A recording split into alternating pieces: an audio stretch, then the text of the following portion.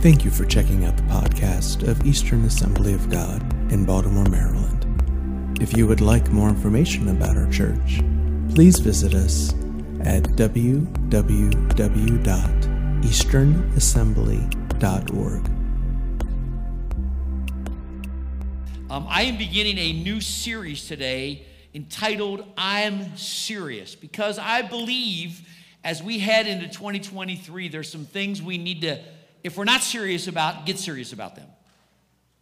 All right, I'm going to try it again, all right? Always good to say amen. I believe as we head into a new year, there's some things that we need to get serious about if we're not serious about, amen? And to begin this series, I want to take you into Romans chapter 1. And it's important to know how we got to where we are as a culture and what we're facing. It will kind of reveal why we need to get serious about especially spiritual things. And when we were in the Dominican Republic, I was thinking about this.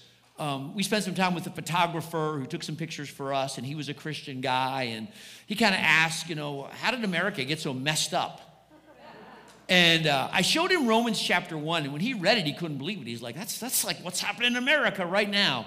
And if you've never read Romans chapter 1, this is going to be, put on your seatbelts. It's kind of a hard pill to swallow, but you're going to see why we are where we are, and that's going to kind of tell us why we need to get serious. Will you go on this journey with me this morning?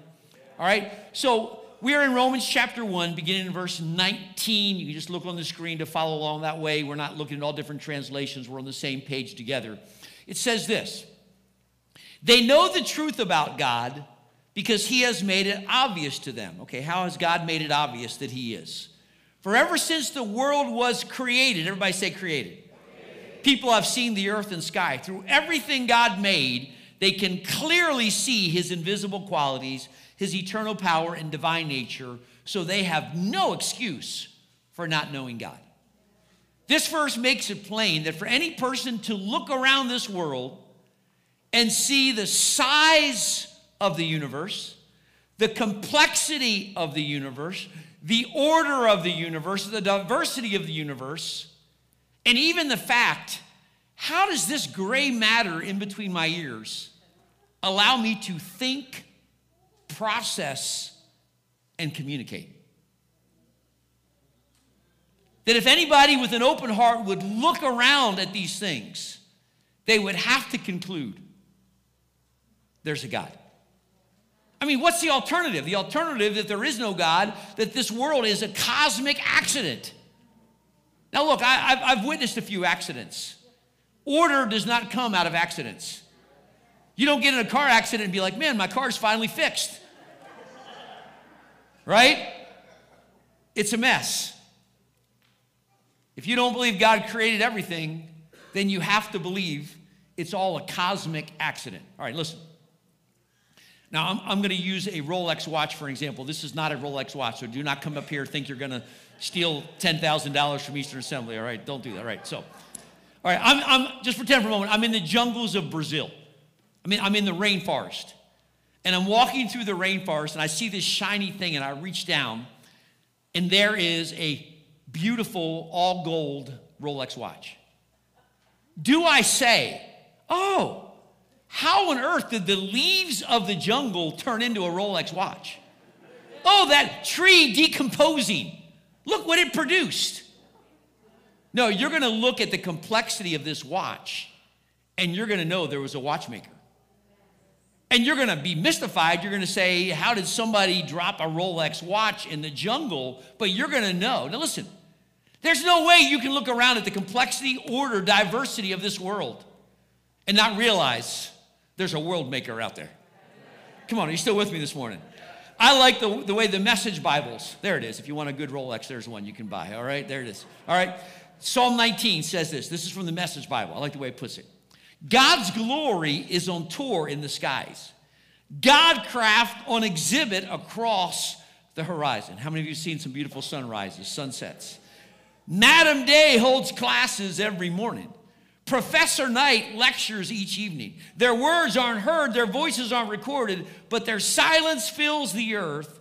Unspoken truth is spoken everywhere. What's the unspoken truth? Somebody say, there is a God.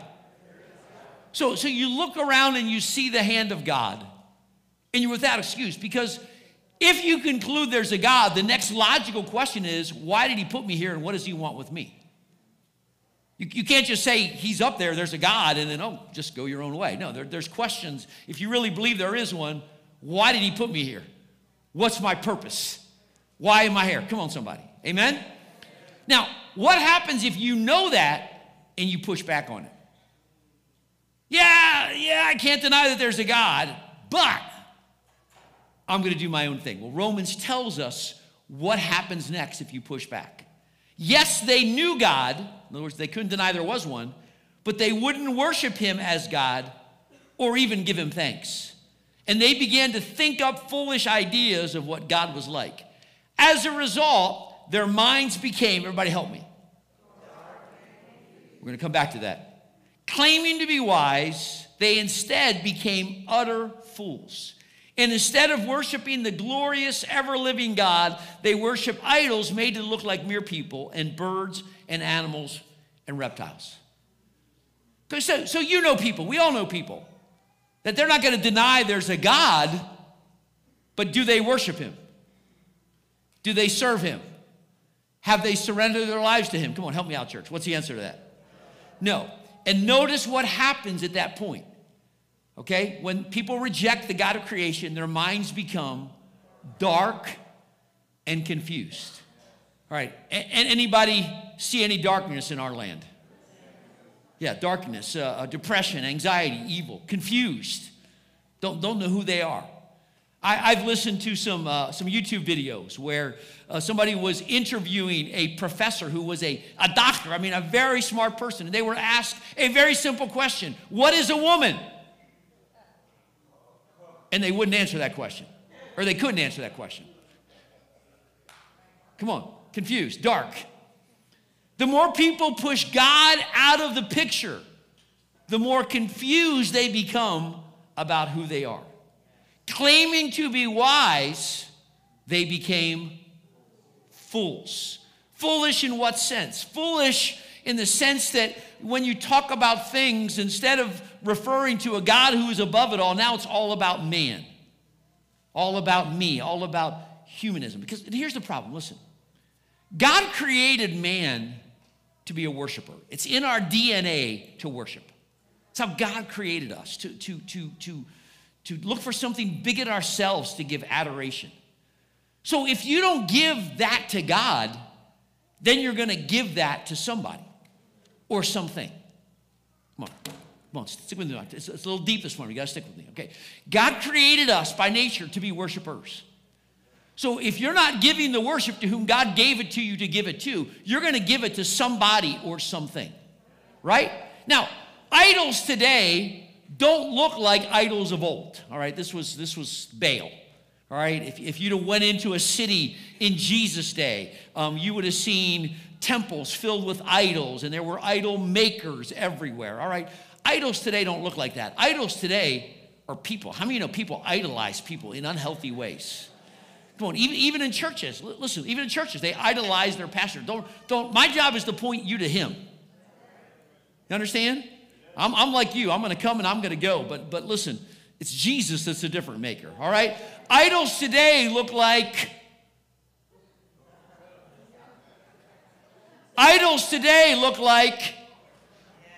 Can you believe you can pay money to get more Instagram likes? Isn't that crazy? Come on. Oh, I got 100 Instagram likes. Yeah, how'd you get them? I paid for them. Isn't that crazy? Come on, somebody. Hey, man, listen to me today. Whatever your time and attention and devotion are wrapped around is really the God of your life. Whatever you adore, wherever's your adoration. Can I remind you today, there is only one who is worthy of our adoration and our praise and our bowing down to say thank you, Jesus.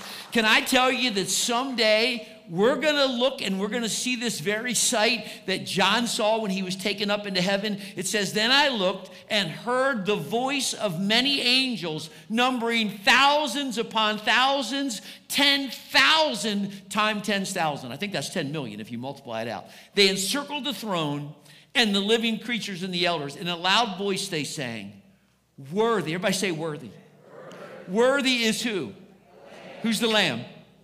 Jesus, the Lamb who was slain to receive power and wealth and wisdom and strength and honor and glory and praise. Listen to me this morning. When we are in worship mode, when I say worship mode, you come into service at some point, the worship team is here, they begin to sing, and we enter into what I'll call for this moment worship mode. Put away your cell phones. I know you haven't seen the person next to you for a whole week, but could you save catching up till after service? It's a sacred time to give Jesus his due. It's what you're created. It's what you're here for, to worship him. It's your opportunity. And I believe this. I believe if you'll worship him in sincerity and in truth, you'll experience him and you'll feel him ministering to you. And he'll lift burdens and he'll work in you and he'll put in you what you need for this next week. But it's possible to come into a service and miss what God has for you.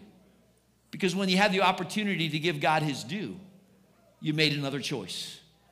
Do you still love me this morning? Can you remember what Jesus said to the devil when the devil told Jesus that if he would bow down, he would give to him all the kingdoms of the world? Jesus answered, "It is written, worship the Lord your God and serve him only." So people reject God. They start to worship other things. God hopes at that point they'd realize that what they're worshiping isn't producing anything. It's a dead-end road. He hopes at that point they'd come to him. But what if they don't? Further down they go. Further down they roam. Romans 1 is not finished yet. Here's what it says. Therefore what? Therefore, because they continue to reject God, God gave them over to the lusts of their hearts, to impurity, that their bodies might be dishonored among them. Notice, their bodies dishonored. For they exchanged the truth of God for a lie and worshiped and served the creature rather than the Creator, who is blessed forever. Amen. Now, the problem when you begin to push God away more and more is God, in a sense, says, if that's how you're going to go, then go. The problem is when you begin to live without God and you have a sinful nature, your sinful nature pretty much takes over. If you push God away, let me put it this way, the lusts of your sinful nature will take over. And instead of recognizing that God gave you a body so that he could inhabit it and that you could be a temple in which the Holy Spirit lives, are you still with me? Now, it's my body, my thing, I'll do what I want, and then you almost begin to worship the very thing that God gave you to house him now becomes the center of attention. Come on, somebody. Are you with me this morning? All right, now listen. How many think it's a good thing to get into shape? It's a trick question, all right? I'm not ushers, note all those who raise their hand. No, it's not that, all right? Good. Why is it good to get in shape? Because, we want to live as long as we can and be as healthy as we can in these temples. There's a way to honor your body because it's a temple. But there's also the other side, where your body becomes the end all. Where you begin to look in the mirror and you're like, man, I kind of like what I'm seeing here. And you almost begin to worship what you're becoming. Now I don't say this in any way to discourage those of you who are gym goers and who like to get in shape, but be careful. There's a spirit in the world that is almost trying to draw that the body is the end all. You understand that if I can just achieve the six-pack and this certain look, that is ultimately what's going to make me, utopia or euphoria or whatever. Friend, that's not the answer. Come on, somebody. Good to get in shape, good to run, jog, go to the gym. I'm for all those things, but be careful. There is a spirit at work in this world because mankind has rejected God where the body is the end all. Come on, somebody. The problem is, let's go here, don't let the gym become your God. The problem with making your body God is that your body will someday fail. It's going to the grave. Come on, somebody, it is. Somebody say, but Jesus never fails. Think of what's happening in our culture. Think of the people who cut their bodies. Why? They're hurting. Who's ultimately behind that? We're grateful for people we've seen in our church who came in and they were cutters, and the Lord set them free, and God saved them, and they don't need to cut anymore. Come on, Jesus was cut for me. He paid that price. Come on, he bore my pain. Amen. People who mutilate their bodies. How many of you seen some people with some piercings? You're like, I don't think there's supposed to be a piercing there, man. I mean, that's, come on, somebody. People, now listen, I'm not against tattoos, I'm really not, but there's some people who literally, they're consumed. I mean, they just can't seem to stop. Anything that drives you beside the Holy Spirit is not a God thing. Are you still with me? Okay? Be careful. One of the things that makes me weep in our culture today, can I just tell it like it is today since we're here? Okay? Because we're talking about how do we get where we are. One of the things that makes me weep. 10-year-old, little confused about who they are. Go to the doctor. The doctor says, "Oh, we know the answer. We're gonna put you on puberty blockers. We're gonna get you. We're gonna." And there's almost a push, and it's sad.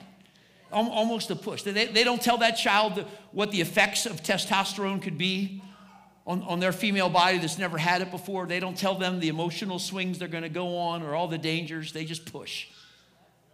So a 10-year-old, believing the doctor knows best, goes down that road. Takes the puberty blockers, turns 18. They're already on the road, so they go ahead with surgery. Their female parts are removed. Their breasts are removed.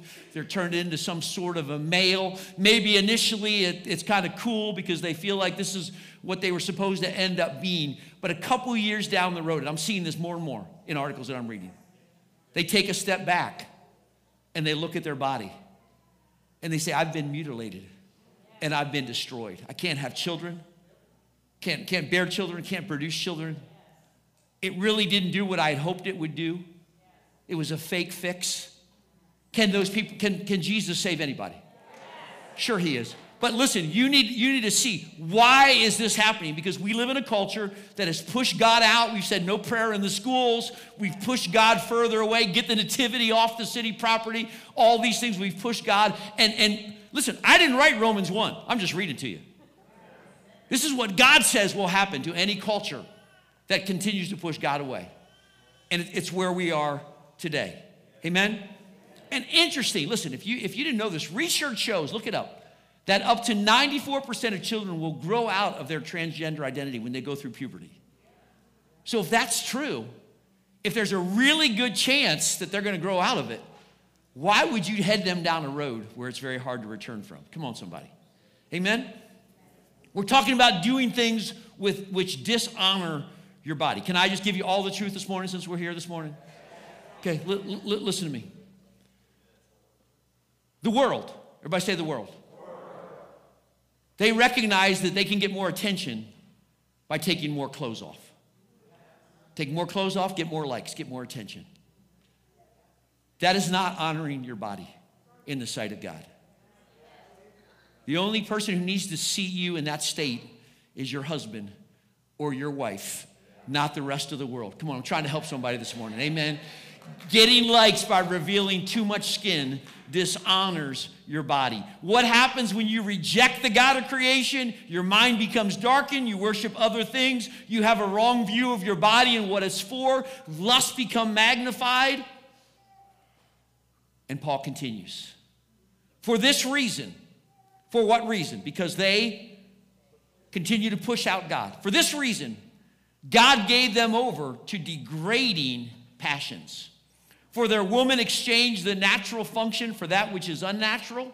And in the same way, also the men abandoned the natural function of the woman and burned in their desire towards one another, men with men committing indecent acts and receiving in their own persons the due penalty for their error. You know what this says? Say what, Pastor? The further a nation or a people deter from God, the more sexual sin you're going to see all around you. The more you're going to see all around you. You're going to see an increase in sexual sin of every kind. Now listen, I'm not preaching this for us to hate anybody. I have compassion for whatever anyone struggles with. Whether it's identity, whatever. Come on, somebody. I'm just trying to help you this morning. Again, I didn't write Romans 1. God said this is what's going to happen. This is the path that's going to happen in any society that continues to push God out of the picture. Down the spiral they go. And then Paul concludes the first chapter with even more description of what you'll see. He said this, and just as they did not see fit to acknowledge God any longer, God gave them over to a, help me church, depraved mind, to do those things which are not proper, being filled with all unrighteousness, wickedness, greed, evil, full of envy, murder, strife, deceit, malice. They are gossips, slanderers, haters of God, insolent, arrogant, boastful, inventors of evil, disobedient to parents, without understanding, untrustworthy. Notice these last two, we'll talk about them. Unloving and unmerciful. And although they knew the ordinance of God, that those who practice such things are worthy of death, they not only do the same, but they give hearty approval to those who practice them. Notice these words. Unloving and unhateful. Why is there so much hate in our culture? Because as people go down that spiral, they become unloving and unmerciful, okay? Listen, one of the things we need to learn as Christians is how to love people that disagree with us. We are not called to respond like this world responds. We are not called to hate like this world hates. We are not called to engage them as they engage us. There is a way, I believe, that you can stand for what you believe for and yet do it in a respectful manner. I got an amen on this side from my wife. I'm going to try this side. This side's going to do better, all right? I believe there's a way with the help of the Holy Spirit and the Lord that you can disagree with somebody and yet still do it in a respectful manner. And I believe we need to learn how to do that if we're going to engage this world and make a difference. You're not going to change somebody's mind when you're screaming at them like they're screaming at you. Not going to happen, friend. Come on. What's going to change the world is when they see that you have something that they don't have and they want what you have. Can you say amen? I think that's an answer there, Sam. God wants to grant you the ability to love people who disagree with you. So this is where we find ourselves, in a culture that has gone down this spiral where, if you will, anything goes. So what's the answer? That's what we're going to be covering in weeks to come, all right? What's the answer? Well, let me tell you, first of all, what the answer is not, okay? The answer is not political.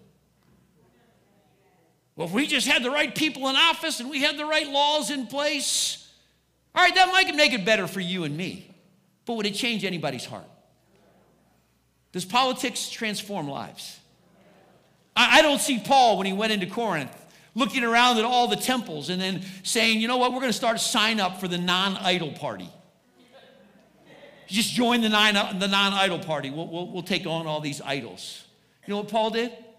Paul went in there and preached Jesus. And when Jesus started saving people, they started turning away from their idols to the point that so many people got saved that the idol makers got mad and said, we got to get rid of this Paul guy. We don't have any business anymore because people are coming to Jesus. They're turning from the idols. Their lives are being transformed. And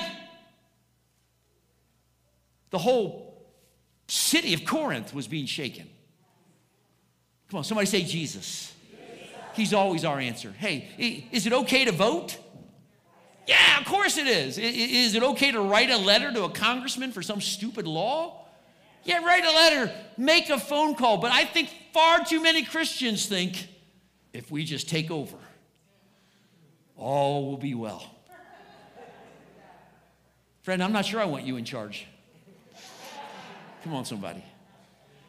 Ephesians 6 says, for our struggle, somebody say our struggle, is not against flesh and blood, but against the rulers, against the authorities, against the powers of this dark world, against the spiritual forces of evil in the heavenly realms.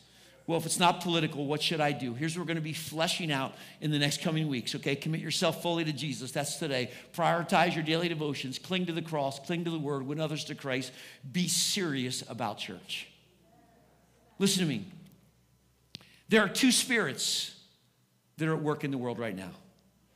There's the spirit of the world, controlled by the devil. And there's the Spirit of God, the Holy Spirit. And I'd like my wife to come. Pastor Jared, I'd like you to come. I have a little illustration I want to show you before we close today. And my wife, my godly, beautiful, wife is going to represent the spirit of the world. Okay? I would not pick anybody who was worldly. I have to pick a godly person to be that. All right, honey? Do I still get lunch? Okay, good. And Pastor Jared's going to represent the Holy Spirit. All right?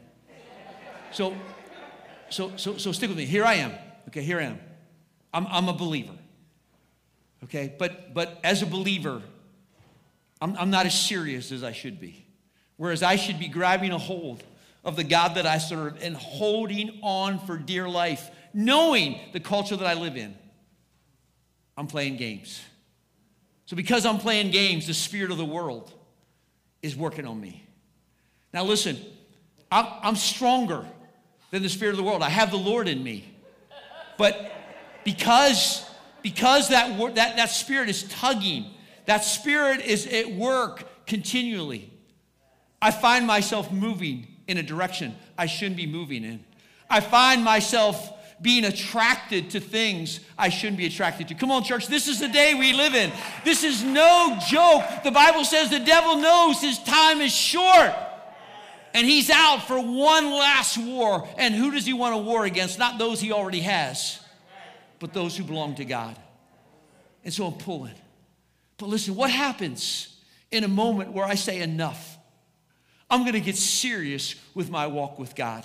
First of all, there's no spirit of this world that can keep you from the God who's calling you if you want.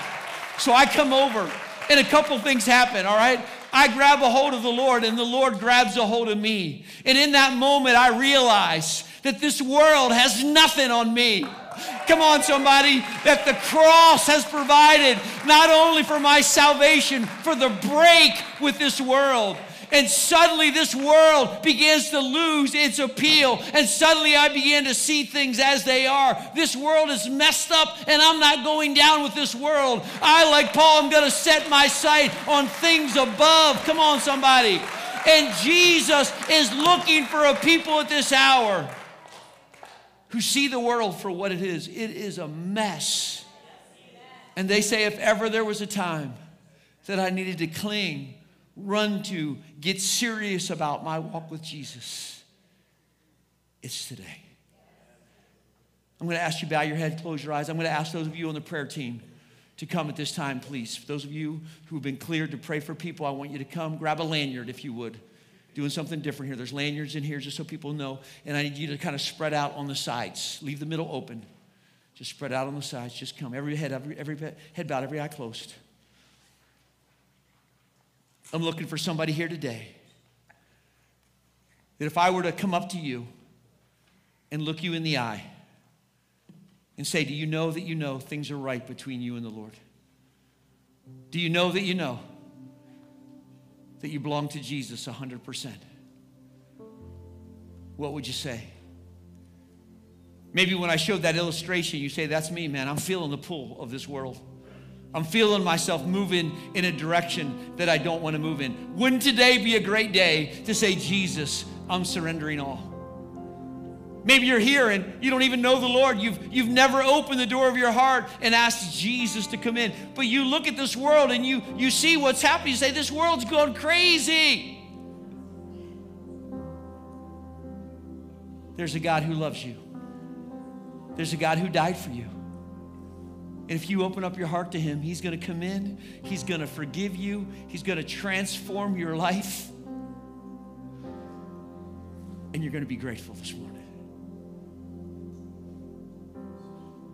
Every head bowed, every eye closed. I feel the Holy Spirit is in this room. He's working on people.